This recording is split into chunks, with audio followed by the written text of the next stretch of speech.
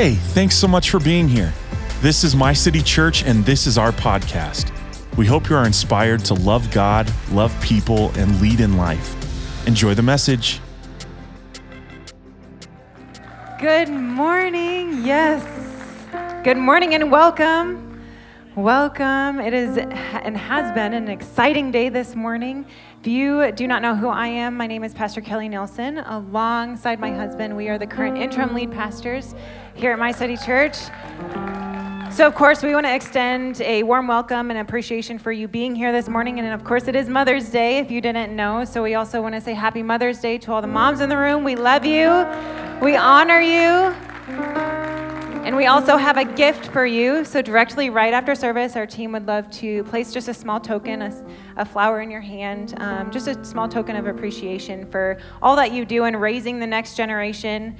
And we understand, please know that we know that motherhood has many different seasons, and it can take many different forms: biological, adoption, foster care, all the forms. Although we do feel as if and do believe that it is in the female form. But no matter what season or form you take on as a mom, you are important, and we do want to honor you. So our hope and our desire is that you feel confident and secure in receiving that gift. And once you do, be sure to also stop at our City Girl conference table. We also have a special gift for you there as well, to honor you as a mom. And so, church, actually, can we give a huge round of applause for all of the amazing moms in the room? We love you. Yes, we love you. Motherhood is amazing. So I, along with Pastor Rachel Stackhouse and Pastor Natalie Wallace, have the honor of bringing you a word this morning. So we are excited. But before we dive into it, I do want to highlight one last thing, and that is that today is also our group launch Sunday. So yes, we are excited. We are launching well over 50 groups all across the city of Omaha on every night of the week. There is no excuse. And really, you heard it before, that it is a time that we come and we build relationship, we have community, but it's also what we believe is a step in finding freedom in the truth of Christ. And so we come together, we're real with each other, we talk about what's going on, what we're learning about God, we're reading scripture, we're praying over each other. And so this really is an amazing season and a time to get involved into groups. And so we have booths to answer any questions you might have. But if you are looking for, hey, I don't really know how to get involved in groups, there's a really simple way, and that's Next Class. So we have Next Class after each service. You can go there just right after the service, and there's somebody there that can ask you, hey, what maybe day works for you, and they can help you in that. So Next Class is a great way to do that. But let's get into the Word this morning. I am excited. Does anybody have their Bibles this morning? I brought mine. We got a lot of hard copies. We got a lot of phone, digital copies. That works. The digital one I find is really helpful when you need to research something. It's like, I just need to find a word, and then you can look it up in scriptures. But you can, if you want to join us, you can turn to 1 Samuel chapter 1. That page went over. So we are going to be looking at an amazing woman, an amazing mother in scripture. And it is the mother of Samuel. So Samuel is Israel's greatest judge. And so his mother's name is Hannah. And while there's quite a bit of scripture on Hannah, I don't want to just read. I've been advised just not to read and be mundane and lose you in scripture. But I do feel like there is some kind of need to know information about Hannah. So just to provide a little bit of context before we get into that particular portion of scripture, Hannah is the wife of a man named Elkanah. Elkanah actually has two wives, though. So he has Hannah, and he has another wife named Peninnah. Well, there's a little bit of strife between the two wives because Peninnah is very fertile and she can have children. But Hannah is barren, and so she doesn't have any children. And so every year what the family would do is they would travel to a place called Shiloh, and they would go to the tabernacle. And the responsibility of Elkanah was to present the sacrifice of the family to God, and then they would have a dinner afterwards. And so Elkanah would portion up the servings of the food, and per wife and child, he would portion it appropriately to how many they had. So then he would give whatever he needed to Peninnah. But scripture also tells us that when he did that for Hannah not having any children, it tells us that he gives her a choice portion. And some transitions even say double portion. And so Elkanah is giving something that Hannah doesn't seemingly deserve, and this is where we pick up in scripture. 1 Samuel chapter 1, verse 7 through 20. Year after year, it was the same. Peninnah would taunt Hannah as they went to the tabernacle. Each time, Hannah would be reduced to tears and would not even eat. "Why are you crying, Hannah?" Elkanah would ask him. "Why aren't you eating? Why be downhearted just because you have no children? You have me. Isn't that enough? Isn't that better than having 10 sons?" Once after a sacrificial meal at Shiloh, Hannah got up and went to pray. Eli the priest was sitting at his customary place beside the entrance of the tabernacle, and Hannah was in deep anguish, crying bitterly as she prayed to the Lord. And she made this vow: "O Lord of heaven's armies, if you look upon my sorrow and answer my prayer and give me a son, then I will give him back unto you. He will be yours for his entire life, and as a sign that he has been dedicated to the Lord, his hair will never be cut." As she was praying to the Lord, Eli watched her. Seeing her lips move but hearing no sound, he thought she had been drinking. "Must you come here drunk?" he demanded. "Throw away your wine." "No, sir," she replied. "I haven't been drinking wine or anything stronger, but I am very discouraged, and I was pouring out my heart to the Lord. Don't think that I'm a wicked woman, for I have been praying out of great anguish and sorrow." "In that case," Eli said, "go in peace. May the God of Israel grant the request you have asked of him." "Oh, thank you, sir," she exclaimed. And then she went back and began to eat again, and she was no longer sad. The entire family got up early the next morning and went to worship the Lord once more. Then they returned to home, to Ramah. When Elkanah slept with Hannah, the Lord remembered her plea, and in due time she gave birth to a son. She named him Samuel, for she said, "I asked the Lord for him."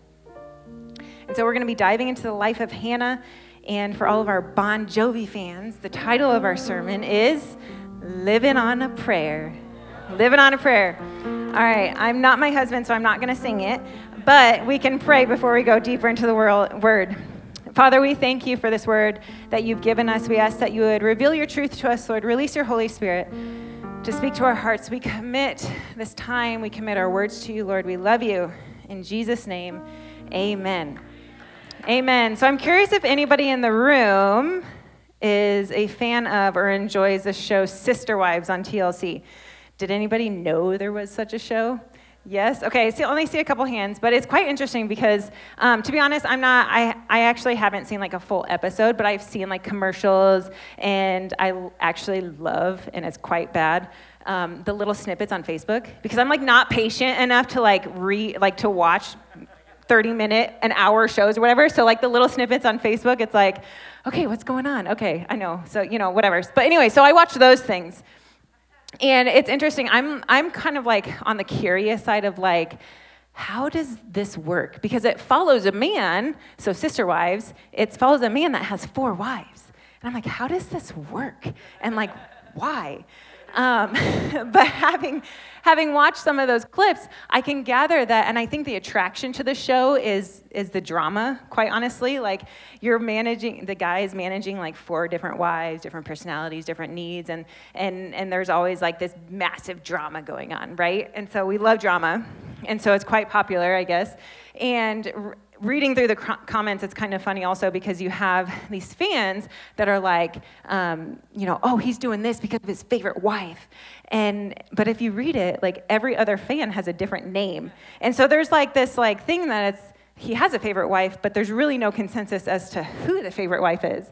And I think we can see that also in Hannah's story, where we have, you can kind of feel some of that drama between Peninnah and Hannah. You kind of have that curiosity of like, oh, wait, she has children, but she doesn't, but she gets a double portion. And it's like, okay, who's the favorite? But also what you read is a lot of the bigger struggle that Hannah is living in. Because remember that this day and age, being able to have children, and even quite honestly, being able to produce a male heir for your husband was a status symbol, where a woman's value, her worth, even her love was often attached to whether or not she was able to produce a male heir. And so that in itself is quite significant, right? She's barren, so she can't do that. But then let's add on the taunting of Peninnah. And then let's add on even the contention that we can read by Elkanah's questions to her. And I think you can imagine that this is quite significant, that the struggles that she's living through is pretty big. And we can read that the atmosphere, the struggles that was going on in her home was affecting her time at the house of the Lord. Because it says she's sitting there being given a double portion, and she was reduced to tears and could not eat. And I think that's a principle, that's a signal to us that is in fact possible, that our home life impacts our spiritual life. Because of what was going on at home, she couldn't partake in the blessing that was set before her. She can't control this, though. She's barren. You can't control that. You're being bullied. You can't control that. And it was affecting her, but I think the power of Hannah, the power of this story, is that even while it initially affected her, she did not allow those struggles, those circumstances to have a final say in her relationship with God, or even have a final say in what she was going to experience at the house of the Lord. Because what does she do? She goes to God and she prays. But then what happens? It's as if life was looking for yet another way to punch her down. Because she's praying, she's passionate, she's fervently praying at the altar. And what happens? The priest, the man of God, and understand the context at the time, a word from the priest, the word from a man of God at that time, he was the only mediator between God and man. And so a word from the priest was as if it was literal words from God. And so we read, he perceives her to be drunk. He doesn't just sit there and think about it. He actually goes and says something to her. And quite honestly, I don't know if that was me, I probably would not have responded in the way that she did. I kind of probably would have taken it like, okay, last straw, word from God, I'm obviously not doing this right. Like, I'm struggling with this. I thought I was supposed to come here to the altar, but word from God, so I must be doing it wrong. But that's not the response that we see from Hannah, is it? You know, he's like, hey, go throw your wine away. She stands up for herself. That's her response. She stands up and is honest with the situation. She's being vulnerable, and she's saying, I'm not drunk. Please don't push me away. It's because I am in great anguish and sorrow. That her response at the altar is honestly justified. And so then, of course, we read that, oh, okay, yeah. Then may God grant whatever request you had asked of him. And so it's like this pendulum swing of struggle, response, another struggle, response. And it's the faithfulness that we see. It's the faithfulness that we see through Hannah's actions, that she was faithful in all of these struggles. Because what do we read? We read in 1 Samuel, and I think this might be the nail in the coffin.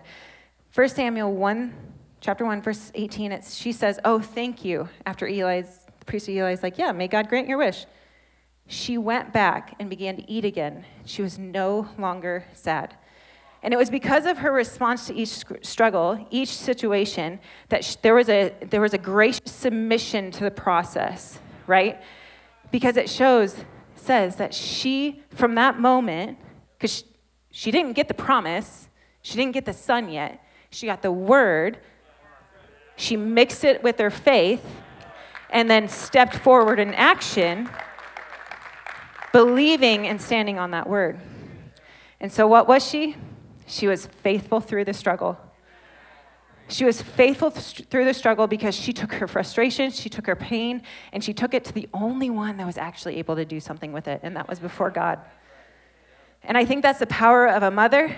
I think that's the influence that a mother has in a home. And even fathers, sons, daughters, you don't have to be a mother, but you also have to understand that the influence that you have in the home is in the home. And that atmosphere that you have in the home carries to the house of the Lord and affects the receptibility of the house of the Lord. Scary, but it's honest. And as we take examples from Scripture, as we look at people's lives and how they responded, see the persistence, Hannah's persistence through her pain, through the struggles, through Elkanah, through Peninnah, through the priest, we see her faithfully respond in faith, faithfully respond in action. That's what I meant to say. And that essentially moved her and kept her going through the process that God had her on. And so as we continue to look at Hannah's life, I want to welcome up Pastor Rachel as she shares with us Hannah's next journey and how she remains faithful.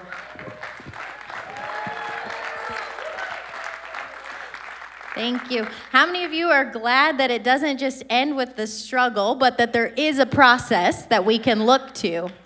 We're going to keep looking into the life of Hannah and continue on in verse 21. And it says, when her husband Elkanah went up with all of his family to offer the annual sacrifice to the Lord and to fulfill his vow, Hannah did not go. She said to her husband, after the boy is weaned, I will take him and present him before the Lord, and he will live there always.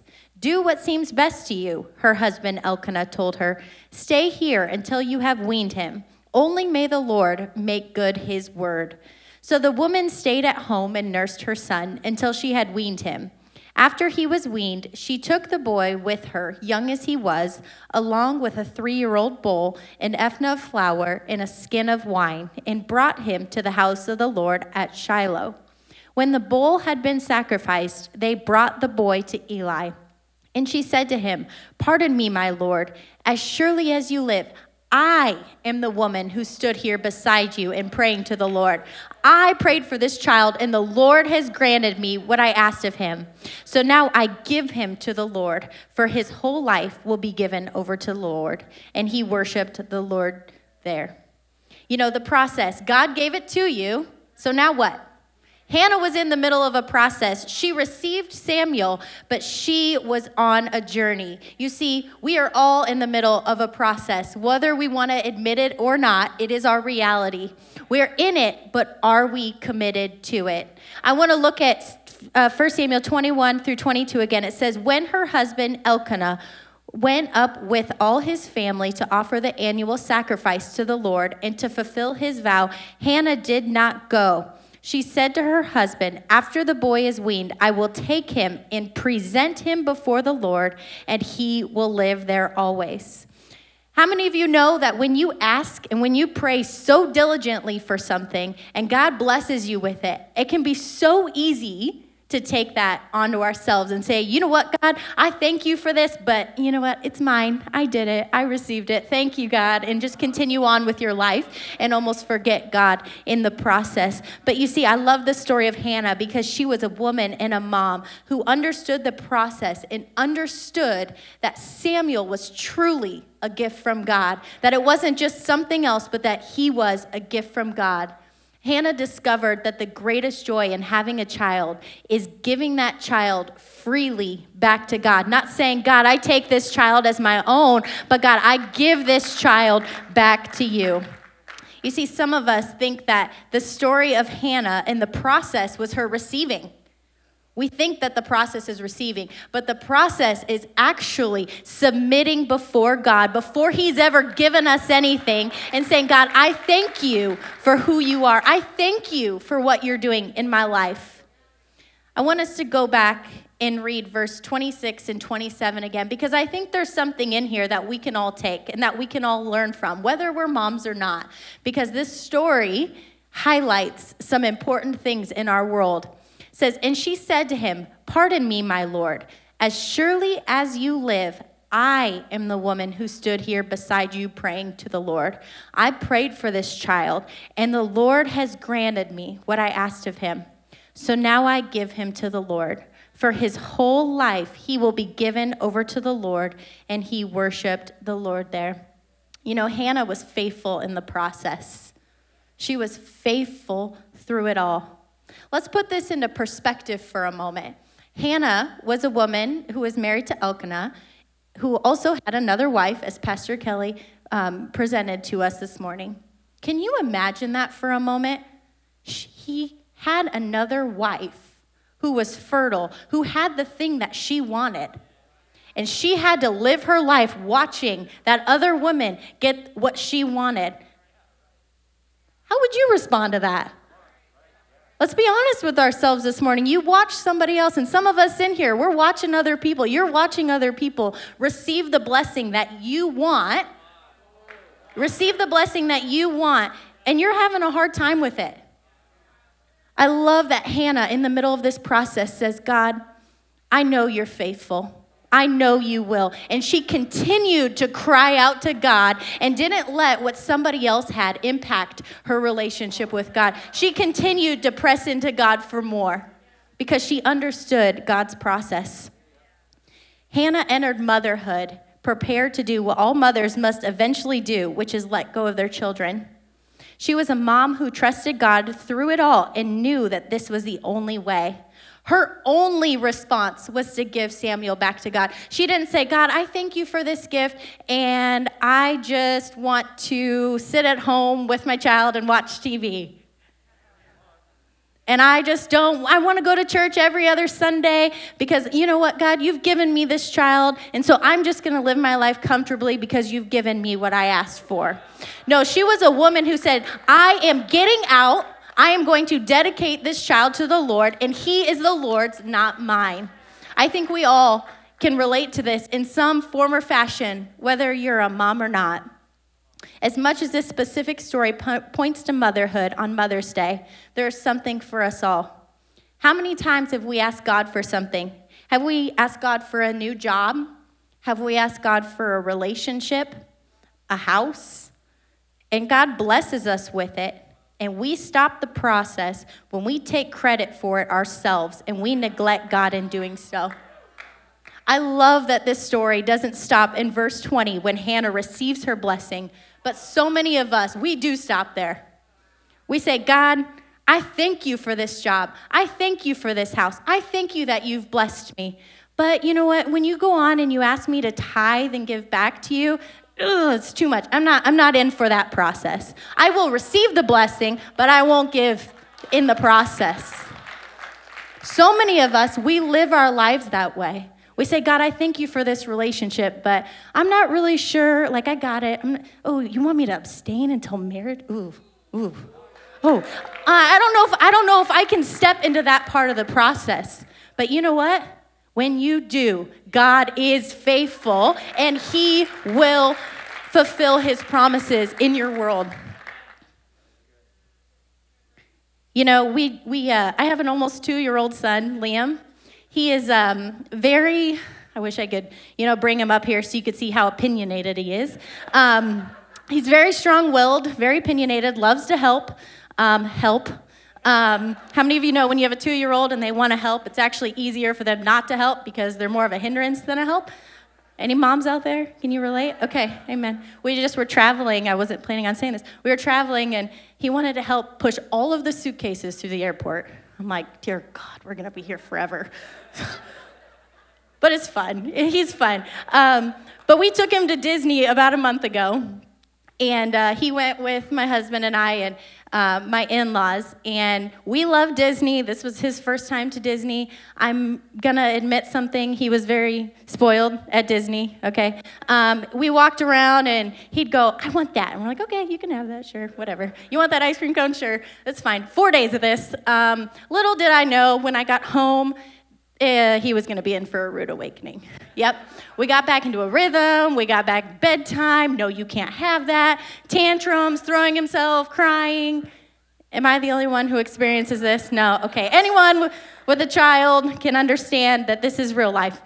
But it was fun while we were at Disney. And one night I was putting him down for bed, and he with his 6 new stuffed animals, and I asked him for one of them. I was like, hey, can mommy have that? And he looked at me with a 2-year-old scowl and held it and goes, mine. And I was like, excuse you? Where did you learn that? Your dad? Jeez, I didn't teach you that. As much as I wish he did learn that from his dad, it made me think. I stopped for a second and I said, that was a fleshly response. Our response out of our flesh says, that's mine. I did that. I do that. I earned that.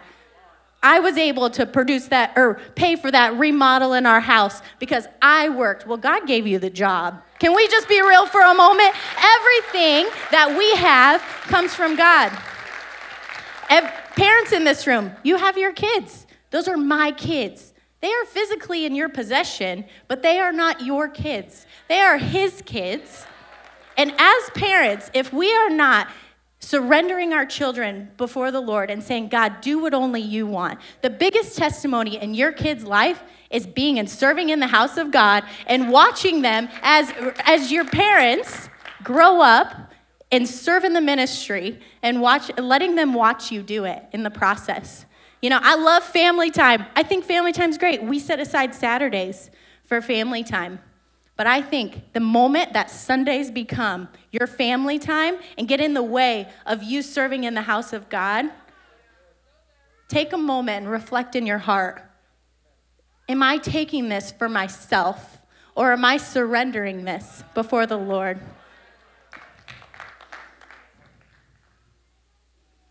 You see, the reality is that everything belongs to God. And this is the principle that Hannah understood and that she lived out. She had a faithfulness to not only say, I believe this, but I'm going to trust God and walk it out. You see, from the time Samuel became an incredible prophet and impacted more people than she could have ever imagined or wanted. Doesn't every parent want that for their kid? For them to go on and do great things? But I think in this society, we have it backwards. We think for our kids to go do great things, it's for us to be with them all the time, to steward. Maybe it's being in the house of God and actually giving them away and saying, God, I trust you with my children. Can we be honest with ourselves this morning? Have we gotten caught up in the thing that we miss what God actually wants, which is our heart and our faithfulness to him? You know, that you may be listening to this message this morning and you're in the middle of the process and you're struggling and you're having a hard time. Maybe your kids are far away from the Lord, or maybe they aren't in a place you wanted them to be, or maybe you've been trying to have kids for a long time and it hasn't happened yet. Can I tell you that God's process is so good? After this first service, I was actually out in the hallway and waiting to take a picture, and there was another family that was taking a picture, and I said, isn't that every mom's dream, to get a picture with her family on Mother's Day? Just kind of making a joke, and the mom actually came over to me, and she goes, you know what? This is actually our testimony. This is my first Mother's Day, in 15 years that my son is returned back to God. And he's actually serving here at my city church. So she came to church this morning to get a picture with her son, and she said, you know what? For 15 years, I've cried out to God for him to be in the house of God, and he is here this morning. Isn't that incredible? I love that. I was like, hey, can I share that? She's like, sure. I was like, okay, cool. I was going anyway. It's whether you said yes or no. So, but God's process is so good. It isn't always easy, but his plan always prevails. So if this morning you're sitting here and you're listening to this message and you're in the middle of the process, can I encourage you, can I plead with you to continue to present before him every need that you have, every request that you have, and continue to lay at his feet and watch God do what only he can do. Verse 28 says, so now I give him to the Lord, for his whole life will be given over to the Lord. It doesn't say, until he becomes 12 and is a teenager and I don't want to see him anymore. No, it says for his whole life will be given over to the Lord, and he worshiped the Lord there. No matter what, we don't give up on our kids, and God doesn't give up on us. Continue to lay your desires at his feet and watch him do what only he can do. We've got the struggle, we've got the process, but we also have a response that comes in our hearts from this. And to encourage us in the response this morning, can you help me welcome up to the stage Pastor Natalie Wallace?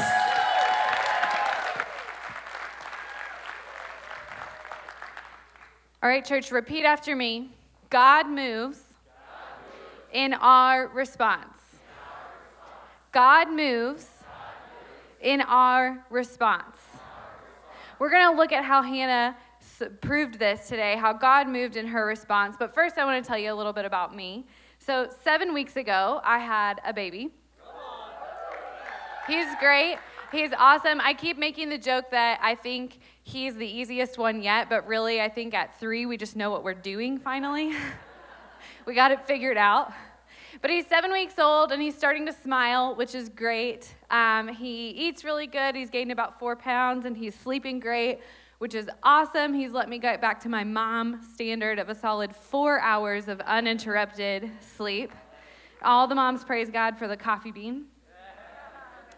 But Rigby, he's 7 weeks old, and his best way to communicate with us is to cry.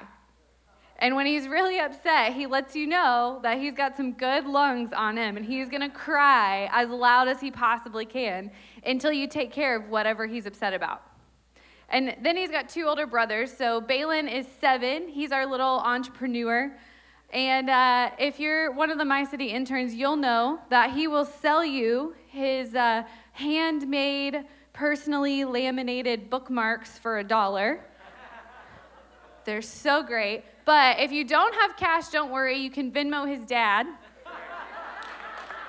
Or if you do have cash, but it happens to be a $5, that bookmark now costs $5 because you're not getting any change. So hopefully it's worth it. But Balin, the question we get about him the most often is, does he ever run out of energy?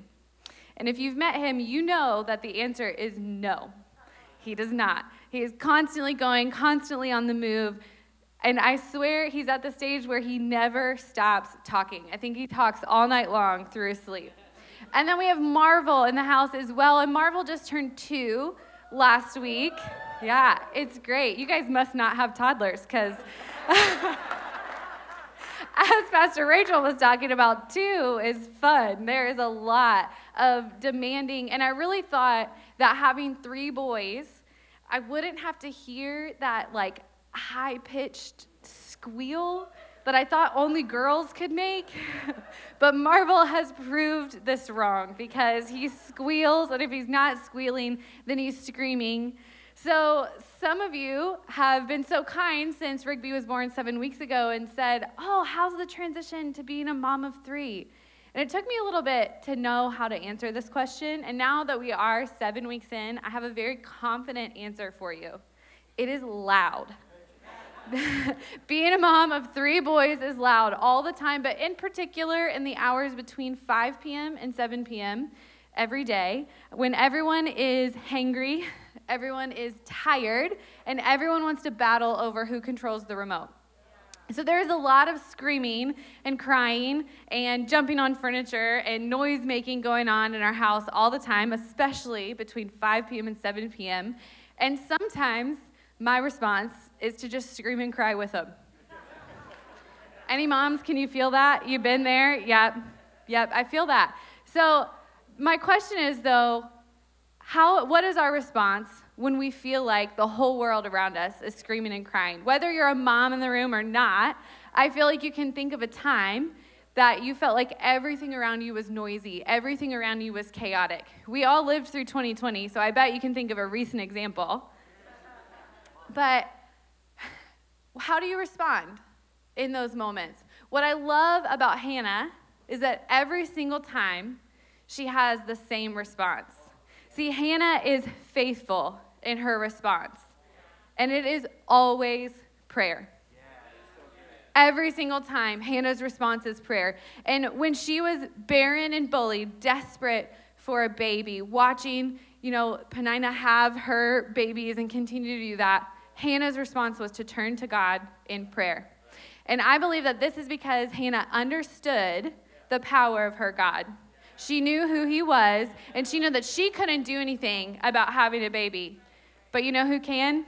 He can do it. He can do it. And then we see her praying in the temple, and she leaves, and her countenance has changed, as Pastor Kelly talked about. She's lifted up, and she's grinning, and she can eat again. And I believe this is the point where Hannah realizes she's gone from he can do it, and she understands that God will do it. Not only he can do it, but he will do it for her. Hannah is the picture of faithfulness. And so we find her here. Guess what happens? He did it. Samuel was born. The son that she had prayed for, the son that she had asked for and longed for was born. And where do we find Hannah? She's praying again. She is faithful in her response every single time. And she's looking at this process like Pastor Rachel talked about, and it's a tough decision. I can't imagine, as a mom of 3 boys, not seeing them every single day. But Hannah was faithful through the process, and she knew that if she gave this boy over to God, God would take care of her. And so we find her here, and Hannah's praying. Again, I want to read you this prayer after she's given up her son. It says, "Then Hannah prayed and said, 'My heart rejoices in the Lord. In the Lord my horn is lifted high. My mouth boasts over my enemies, for I delight in your deliverance. There is no one holy like the Lord. There is no one besides you. There is no rock like our God. Do not keep talking so proudly or let your mouth speak such arrogance. For the Lord is a God who knows, and by him deeds are weighed. The bows of warriors are broken, but those who stumbled are armed with strength. Those who were full hire themselves out for food, but those who were hungry are hungry no more. She who was barren has borne 7 children, but she who has had many sons pines away. The Lord brings death and makes alive. He brings down to the grave and raises up. The Lord sends poverty and wealth. He humbles and he exalts. He raises the poor from the dust and lifts the needy from the ash heap. He seats them with princes and has them inherit the throne of honor. For the foundations of the earth are the Lord's. On them he has set the world. He will guard the feet of his faithful servants, but the wicked will be silenced in the place of darkness. It is not by strength that one prevails. Those who oppose the Lord will be broken. The Most High will thunder from heaven. The Lord will judge the ends of the earth. He will give strength to his king, and he will exalt the horn of his anointed. Church, can you stand to your feet with me today?